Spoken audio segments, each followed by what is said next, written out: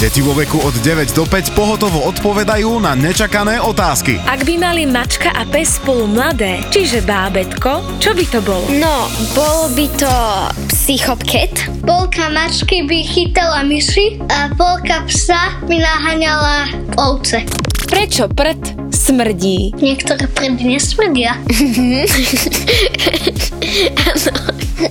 Od 9 k 5. Od 15. apríla na comedypodcast.sk.